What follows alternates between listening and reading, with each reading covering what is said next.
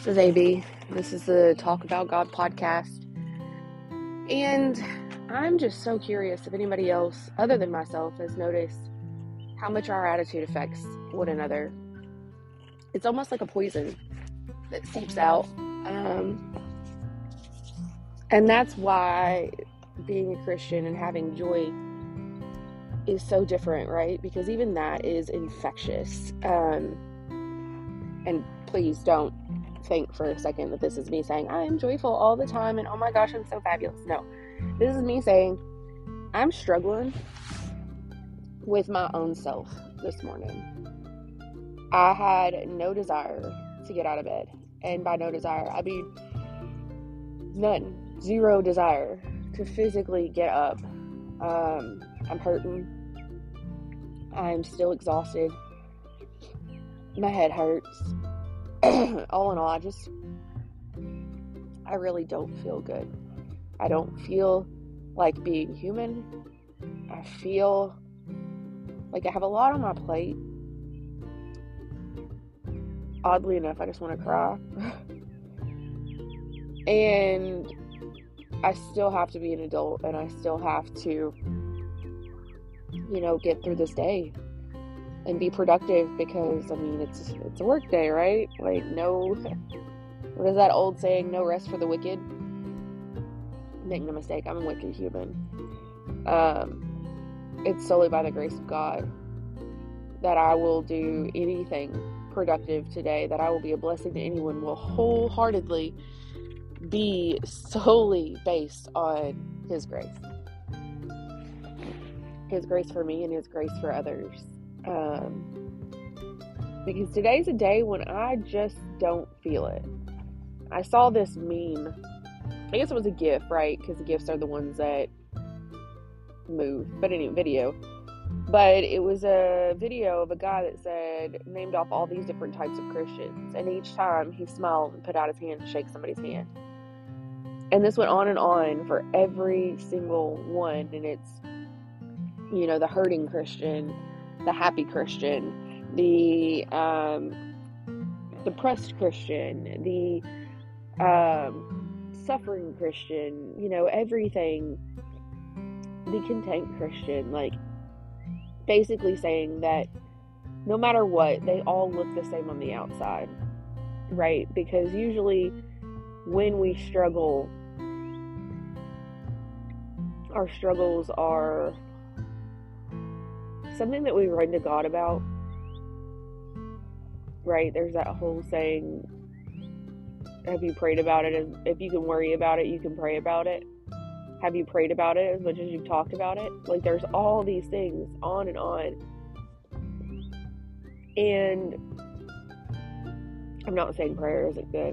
That's not at all my point here. Prayer is so necessary. But so is community.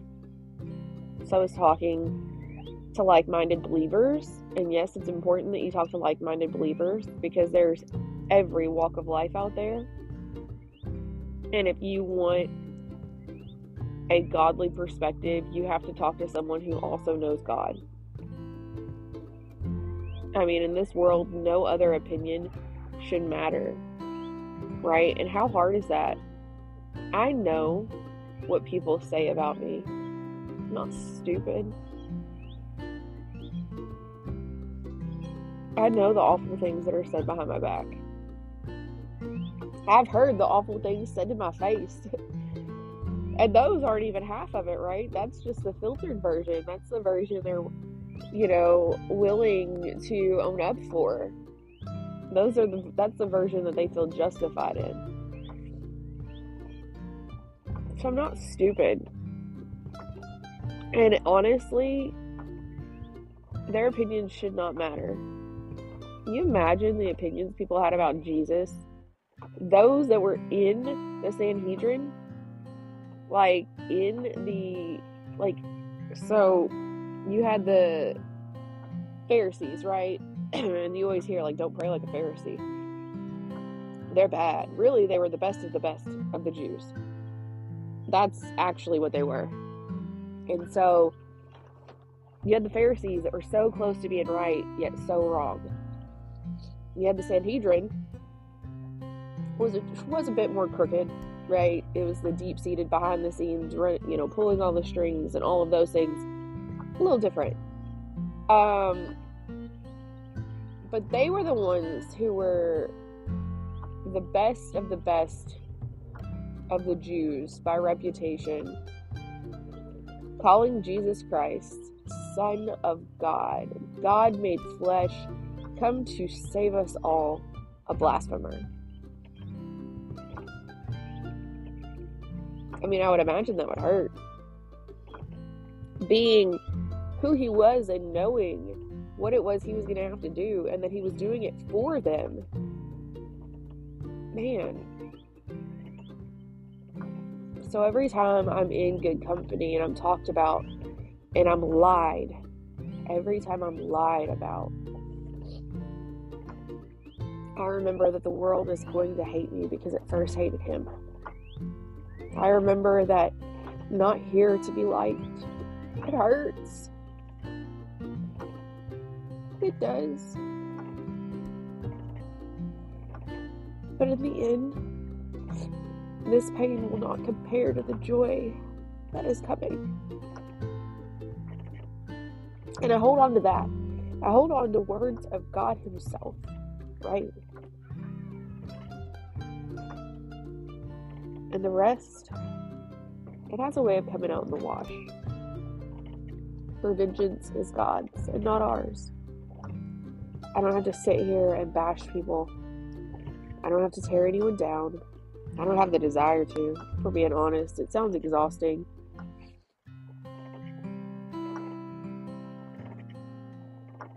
I don't know people's lives. I don't know the hurts that they're experiencing or what it is they're walking through. So I have no place to sit here and try and judge. But I can tell you that God knows. God knows exactly where they are. He knows everything that they've thought. He knows everything they do. He knows every word that is said and thought about anyone and everyone. And make no mistake, in the end, I have to answer for mine. Everyone's going to have to answer for theirs. If Jesus says that if you think about committing adultery, then in his eyes you've already done it. If you think of killing a man or doing him harm, in his eyes you've already done it. You didn't have to actually do it. You thought about it. Welcome to being a sinner. Welcome to being guilty. It's not just about what you do. You could be on paper and in the public eye the best human being ever. Again, the Pharisees were the best Jews. But they had it so wrong. Because it's the motive. It's a matter of your heart. You got to get a heart check to follow Christ. And it's not easy at all. Like, I'm constantly asking for a heart check. It's not something that I do myself. And that's not to say that I don't sin. Because I do. You think it's easy to get hurt and not want to hurt someone back. It's next to impossible. I haven't figured out how to do it yet. I don't know, maybe one day I will. But as of right now, no. I get hurt and I'm going to hurt back. The difference is I know it's wrong and I take it to Christ. And I fall before him and I ask him for forgiveness. I ask him to help me navigate this awful situation, how he would have me do it. And it just takes time. And it's not easy. But in the end, it's worth it. So just remember, your attitude matters. 9 times out of 10, you're going to get what you give. So if you want to be treated kindly, respectfully, and with grace, You got to treat people kindly and respectfully and with grace. No matter what they give you, you are responsible for you and what you give. I will never have to answer for how someone else treats me. I will only have to answer for how I react and how I treat them in return. And that's important. It's so important to remember it in a household as well. How often do we take our spouses for granted? Because you know what? They're not going anywhere, right? So they can be the ones that are the crap ons. They can be the ones that get treated, second best. Less than how well we would treat a stranger sometimes, if we're being honest. Like, I know I've been there. I'm not proud of it, but I'm honest about it. We have to treat our families and our spouses, especially, with the same respect we would give any stranger we meet on the street. I mean, really. Sounds crazy, but if you say something to your husband that you would not say to a stranger, you don't need to be saying it. If you would call him an ugly name to his face or behind his back or otherwise, again, what you say, what you think matters. So it's really one of those things that you really need to reflect on. And above all, ask Jesus for help. This is not something that anyone can do on their own, and I fail daily.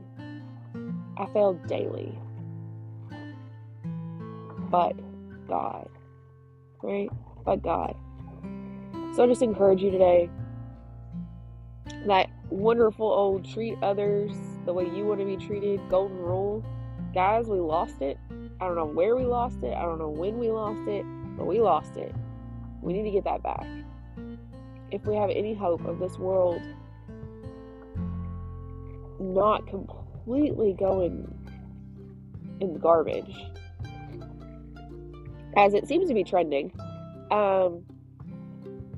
we have to raise up a remnant, a group of people that can still stand for God the way He deserves to be stood for.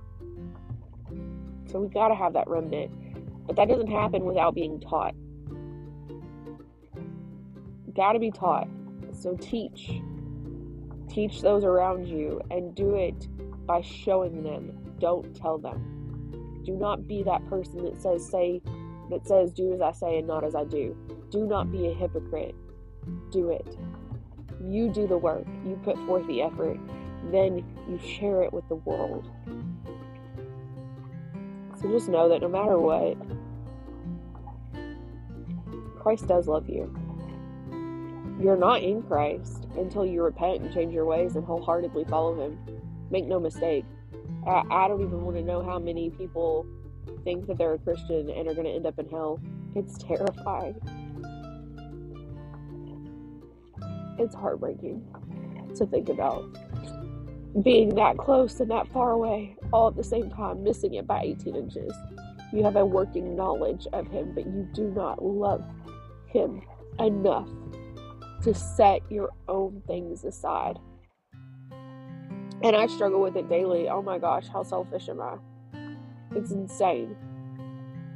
It is a constant struggle. But I encourage you today, get in the Word and treat others the way you want to be treated. And remember that no matter how other people treat you, you answer for you, not for them. Vengeance is the Lord's. He says it time and time again, for it is not mine, but His, over and over. I don't need justice this side of heaven. And I know that my amazing Father will not allow it. Just like He won't allow me to treat other people any certain way without me having to answer for it too, because we are all brothers and sisters in Christ. He loves each and every one of us. It will not go unpunished. God bless. I'm getting the word.